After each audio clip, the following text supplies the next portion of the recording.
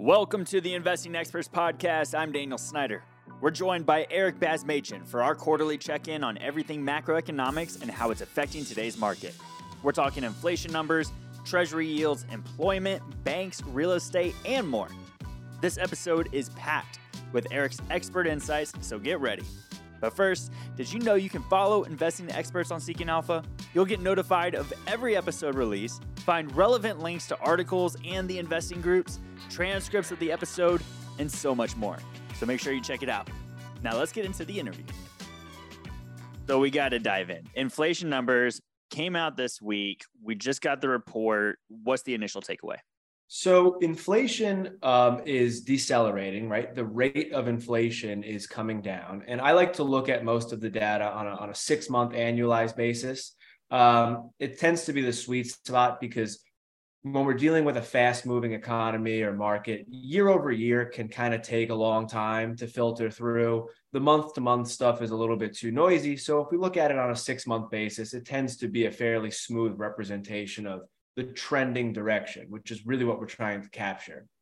And inflation on a 6-month basis has cooled from a peak of about 10% to the 3% range now. So it's certainly come down pretty aggressively. It's not quite back at the Fed's 2% target yet. But what's interesting is if we take the total CPI and we just strip out the shelter component, which we know has that lagged effect, then inflation is about 1.2% over the last 3 months, 3-month annualized.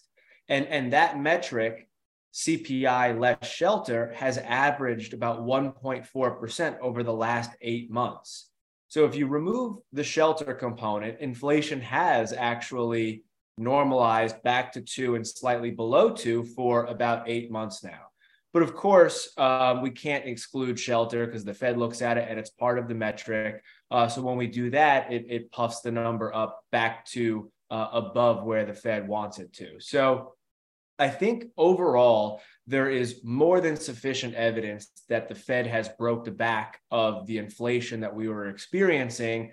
The numbers are trending down. And if you strip it down to try and make it a more real-time measure, they've certainly accomplished their goal of getting it back to 2%. Now it's just a matter of trying to hold policy in a restrictive stance until that shelter component can kind of filter all the way through without allowing some of the progress that they've made to reaccelerate. Do you have any thought on how long they're going to need to keep interest rates where they are going forward in order to achieve that? Everyone at the moment is looking at the CPI to make the assessment of how long the Fed's going to have to hold rates. But when we go back across history and you look at almost every recession in the past, the Fed is aggressively cutting interest rates when core inflation is 4, 5, 6%, because it's always a market-driven event that causes the Fed to have to snap into action and start cutting. At that moment, when the market seizes up, equity markets are falling precipitously, commodity prices are falling precipitously. They're not, at that moment, nobody's worried about inflation anymore. People are worried about their jobs. And even though the headline numbers are still high, everybody knows that inflation expectations are plunging. So it's really a question of when does the market sort of seize up with a credit event type moment. And, a lot of people keep saying, when is the credit event going to come? And, we've certainly had a handful of them so far. They just haven't been sufficiently destabilizing yet. So, the impetus for the Fed to really pivot, so to speak, is never really driven by employment and inflation. Those are usually after effects of the market event that's transpiring because of some of the more leading elements of the economy that we usually discuss. Now you're painting a very rosy picture, right? It almost sounds like if somebody's out of the market in cash at this moment in time, should people be fully invested right now? So they're breaking the back of inflation, and we can see that in the real time numbers. Now they obviously have to hold the policy here, but the decline in inflation is happening as a residual effect of the economy slowing over the last couple of years. In 2022, GDP growth was 0.9%, right? So this is very weak growth that we've had. And some of the more cyclical areas of the economy are under even more pressure than that in a recession of their own already. So the reason that inflation's coming down is not necessarily for good reason, right? So we have the inverted yield curve that doesn't predict recessions as much as it does mechanically cause them, right? It's both predictive and causative because banks can't borrow short and lend long. So if banks are rendered unprofitable, they can't extend new loans and new credit to the economy, and you get a pullback in credit, and then the inflation rate starts to come down. And we're seeing the early signs of that. And to the extent that the Fed holds rates where they are, which for the time being, that seems to be the plan, that process is going to stay in motion and actually intensify. Because even if the Fed doesn't continue to ratchet up the rates, they're still at a level that's very restrictive if they just hold them where they are. So this downward momentum that we're experiencing in the economy and is starting to now flow through the lagging inflation components is not a good thing for corporate earnings and soon to be broader employment. We can maybe touch on some of the employment numbers, but we are seeing job losses on a pretty consistent basis in some critical sectors of the economy. So that's likely to persist, and those things are likely to be negative for corporate earnings, which will be reflected in the quarters to come. In regards to what you just said about corporate earnings, right? This restrictive policy is going to hinder corporate earnings. We're just coming out of earnings season where we saw a great number of beats and raises on guidance. So is it here on out that investors should be worried? Was the last quarter the last good quarter? Well, I think it really depends on what parts of the market that you're looking at, right? And one basic way to striate the market is we can look at micro caps, small caps, and large caps, right? Micro caps would be your most economically sensitive. You could think of them, closer to mom and pop type businesses. Then you have your small caps like the Russell 2000, which represents 2,000 stocks, but they're not quite as big as Apple, Microsoft, and Google. And then you have your large caps, or the S&P 500, which is dominated by those 4 or 5 companies. When you look at micro caps, they have actually made a new low below their October 2022 lows, down way over 20% from the peak. So it has not been a good ride for micro caps. If you look at the Russell 2000, they basically have made a new low relative to their October peak as well. They haven't recovered at all, down about 20% as well, and likely to keep trending that way. So for large parts of the market, this has not been a very good environment, and earnings season was not that helpful to them. But when you go to the large cap S&P 500 sector, then you're starting to see some decent performance, specifically off that October low. A lot of that has to do with the fact that the recession hasn't proliferated to the most insensitive companies, which would be your Apple, Microsoft, and Google. And also because you've had some reprieve on interest rates where they've come down from 4.5 to 3.5 on the 10-year. And a move in interest rates like that tends to be more helpful to those bigger companies as opposed to the smaller companies. So I think under the surface, this was not a very good earnings quarter for most of the companies that represent the stock market. And they're actually sitting at new lows for these broad, large conglomerates of stocks. So, I think that progression of micro caps to small caps to large caps is very consistent with what we see across history. I would remind you with just one anecdote that in May of 2008, which was 6 months into what everyone would consider a bad recession, the S&P 500 was 8% from its all-time high. So these large, somewhat non-cyclical, service-oriented stocks that have become, essentially monopolies aren't always the best forward-looking indicator of the economy, but some of the more cyclical sectors still are. For the investors that are looking to get a gauge on the market, what are you recommending that they look at? Is it the 10-year yield? Is it the inverted yield curve? What do you think?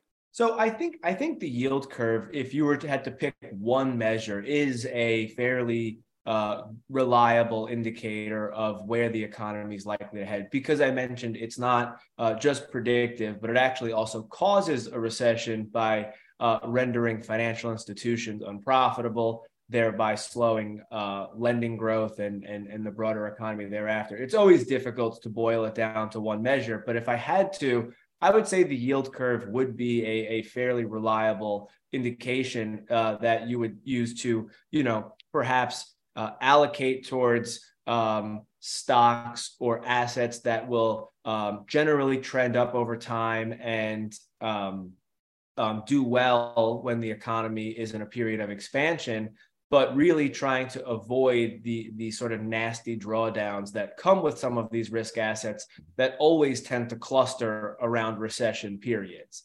So if you had to boil it down to one, I think the yield curve is a very good measure. And the depth of the inversion today is pretty alarming, and the duration of the inversion, so how long the curve has stayed inverted, two extremely reliable signals that the economy is either in recession now or soon to be in the coming months. Well, and that's the question, right? So what's your answer to that? Are we in a recession now, or is it coming in the months?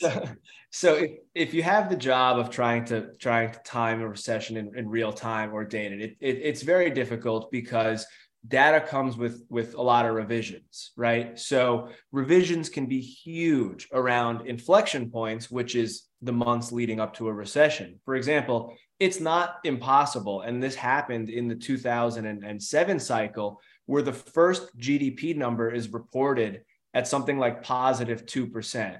And by the time the third revision and benchmark revision comes in, it was actually -1 or -2, meaning that it can be off directionally, and magnitudes that are very sharp. So the data that we're seeing today, we have to take it for what it is, but we also have to assume there will be revisions to this data, right? One rule of thumb, though, is the revisions tend to come in the direction that the economy is trending, right? So if the economy is accelerating and moving higher, like it was coming out of the COVID period and in 2020 and 2021, the revisions tend to improve the data when you look at it in hindsight. But as the economy has been slowing down, as it has been, and the growth rate starts to get close to zero, and it looks like the economy's momentum is pushing it towards recession, these revisions are almost always to the downside. So we have to take the data at face value, right? The second problem is that the indicators that everybody likes to look at when they talk about recessions, which is usually consumer spending and various measures of the employment market, those two measures don't look recessionary until about 1 or 2 months into the recession. And then the data is reported with at least a 1-month lag. So if you're going to be looking at employment or consumer spending, you're really not going to see it until 3 or 4 months into the recession. And that's assuming that data is correct, because if you are in a recession, it'll be revised even lower than what it was reported, right?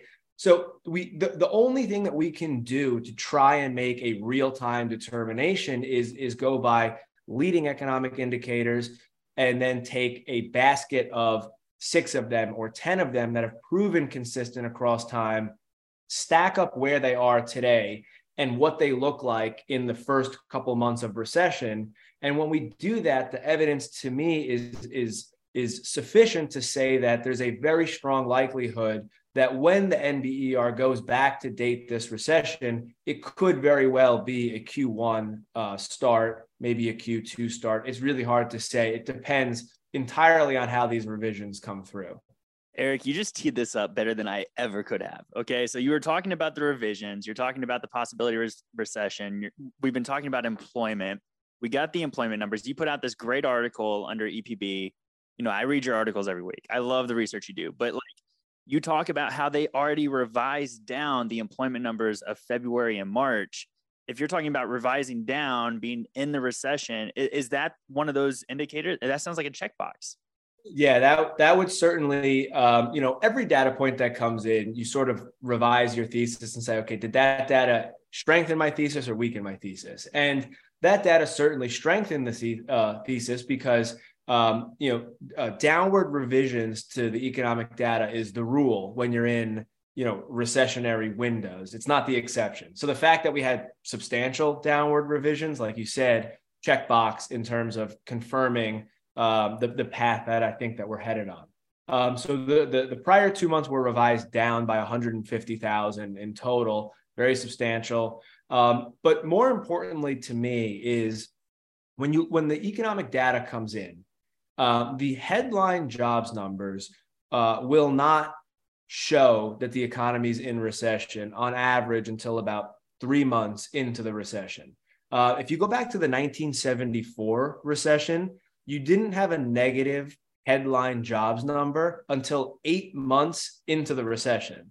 And then it's reported with a lag. So you would have got that information basically 9 or 10 months after the recession already started. So the headline jobs number is not the best barometer because education and health services virtually never lose jobs, not even in recessionary periods. And then there's a host of other sectors that, like the government, that are super non-cyclical and just don't lose jobs in recessionary periods on average. The sectors that drive almost 100% of the job losses are what I would define as your cyclical sectors. So that's your construction, your manufacturing, your temporary help services, and maybe your trucking and transportation, things that feed into that durable goods sector. And a lot of people will now say, well, those sectors are becoming an increasingly small share of the economy. Services is 80%. Why don't we focus on services? I wrote an article about this, and the answer is because services employment declined ahead of recessions 0 times. So it's never going to decline ahead of a recession, the month the recession starts, or even 2 to 3 months after the recession starts. You'll never, ever see it if you look at the services employment. The second thing is that even though the cyclical sectors are becoming smaller and smaller, the data shows that they still drive vastly more than 50% of the job losses during recessionary periods. Even during the 2008 recession, which came with very heavy job losses in financial services, the cyclical sectors still had more job losses than the service sector. So you have to focus on the cyclical sectors if you want to kind of get the forward-looking read on the momentum of the labor market. And when you do that, when you combine the construction, manufacturing, trucking, and temporary help services, that makes up about 22 million payrolls. And those sectors on a 3-month basis, to smooth out some of the noise, has lost jobs for 5 consecutive months. So again, you take the downward revisions to the headline number, you take a very consistent string of job losses in the cyclical sectors, and then you stack that up with some of the more forward-looking measures like the inverted yield curve and the rest, and it paints a picture that the economy is likely in the early stages of a recession, and if not, very close to it. It's always tough, like I said, without the revisions to get super precise, but for asset allocation purposes, I think the timing, whether it's Q1 or Q2, isn't overly important. And so the thought here is that manufacturing is where you actually want to look, but all the media wants to talk about is the tech layoff because that's probably what gets clicks, right? Right. So with us potentially being in a recession right now or going into a recession, portfolio allotment, what are we looking at here? You've been saying defensive for a long time. Is now the time to flip?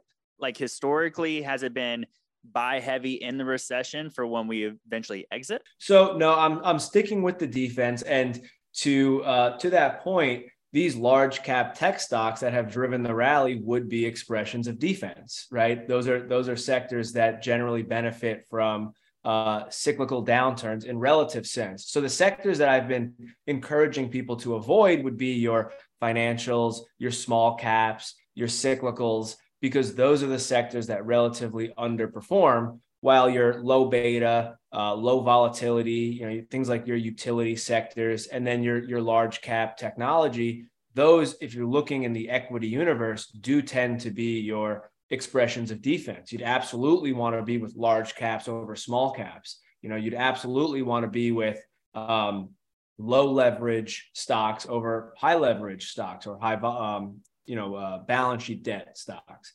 So in the equity universe, those are the allocations that I believe will relatively outperform.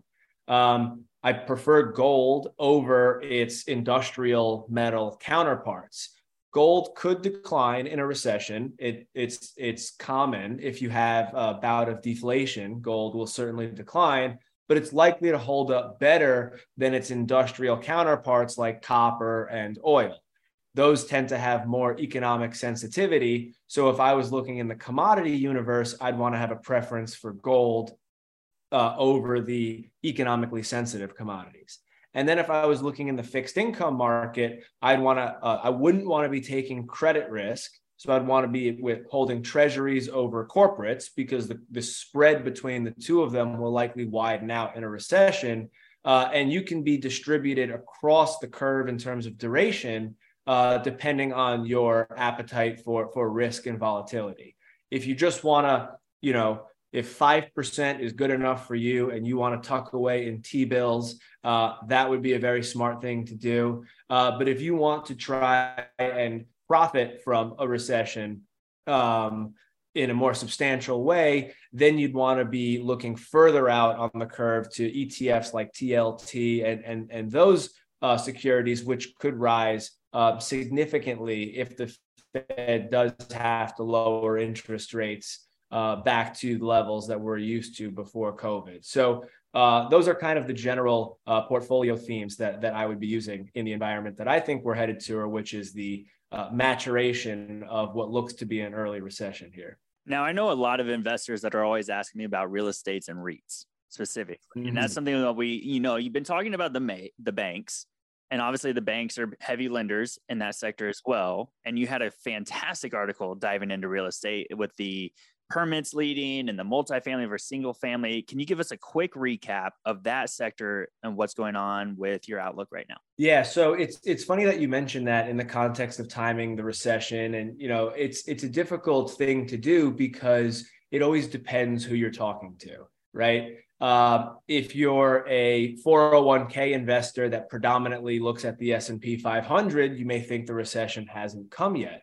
If you are a real estate investor, though, and you're a commercial real estate investor, the time to get out was probably a year ago, right? It may be difficult for you to exit positions now. You may be trapped at this point. So the declaration of when the recession starts will somewhat be subjective to whose opinion you're getting at the moment, what asset class they're playing in, because it is totally different, right? And that is what we're seeing is that in the commercial real estate space, you're seeing pretty sharp declines in prices.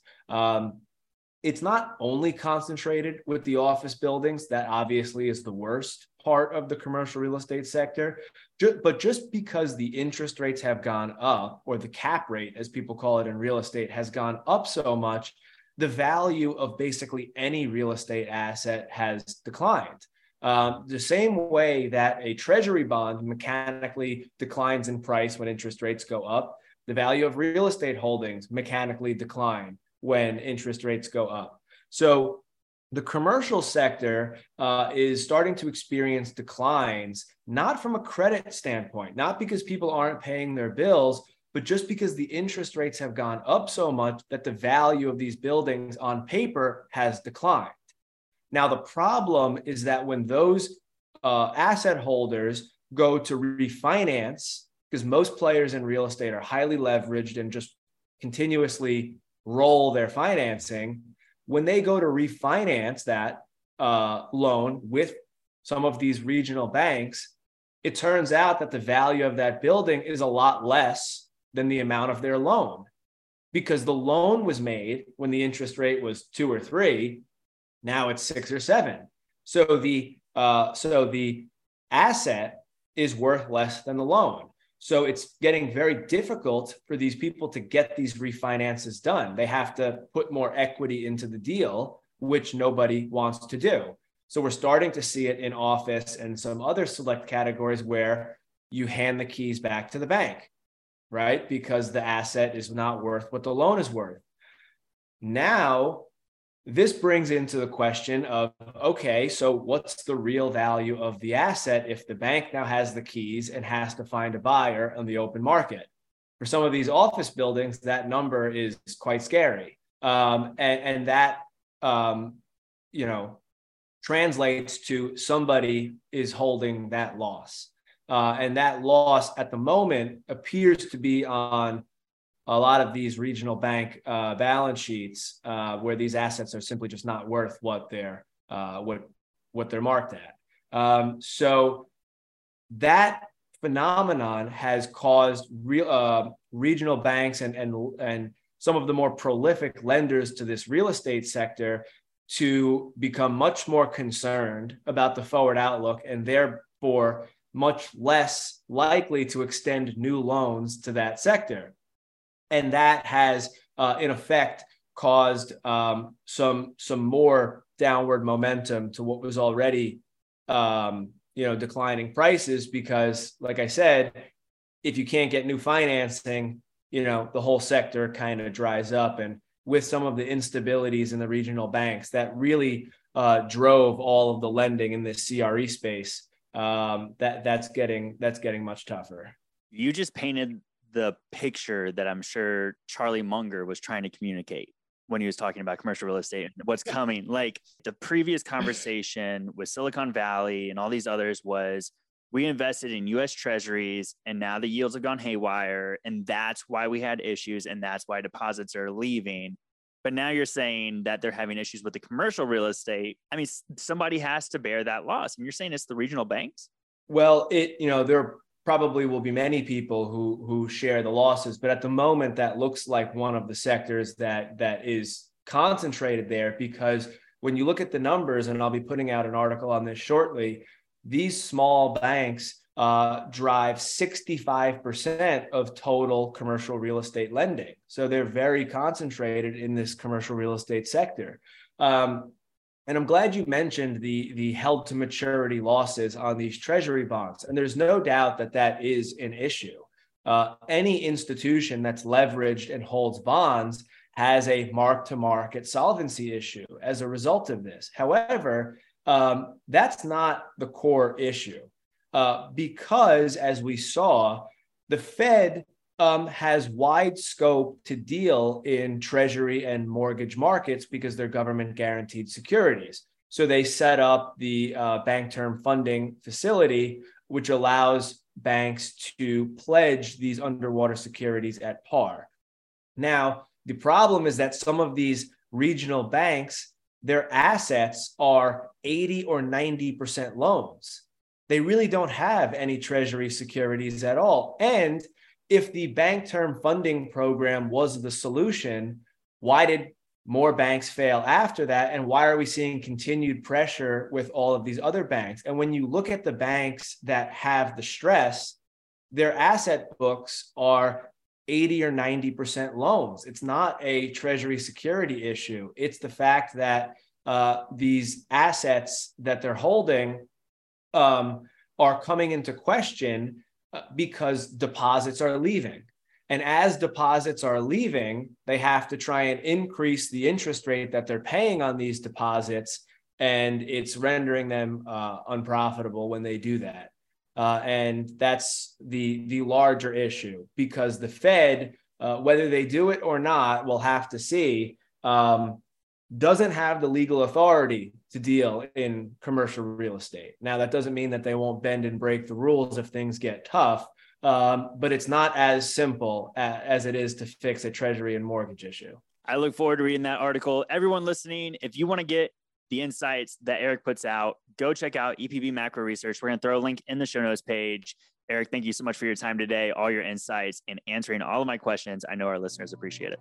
Just a reminder, anything you hear on this podcast should not be considered investment advice. At times, myself or the guests might own positions in the securities mentioned, but this is for entertainment purposes only, and you should seek advice from a licensed professional before investing. And just a reminder, you can find a link to the investing group service in the description or show notes page on Seeking Alpha. And we'll see you next episode.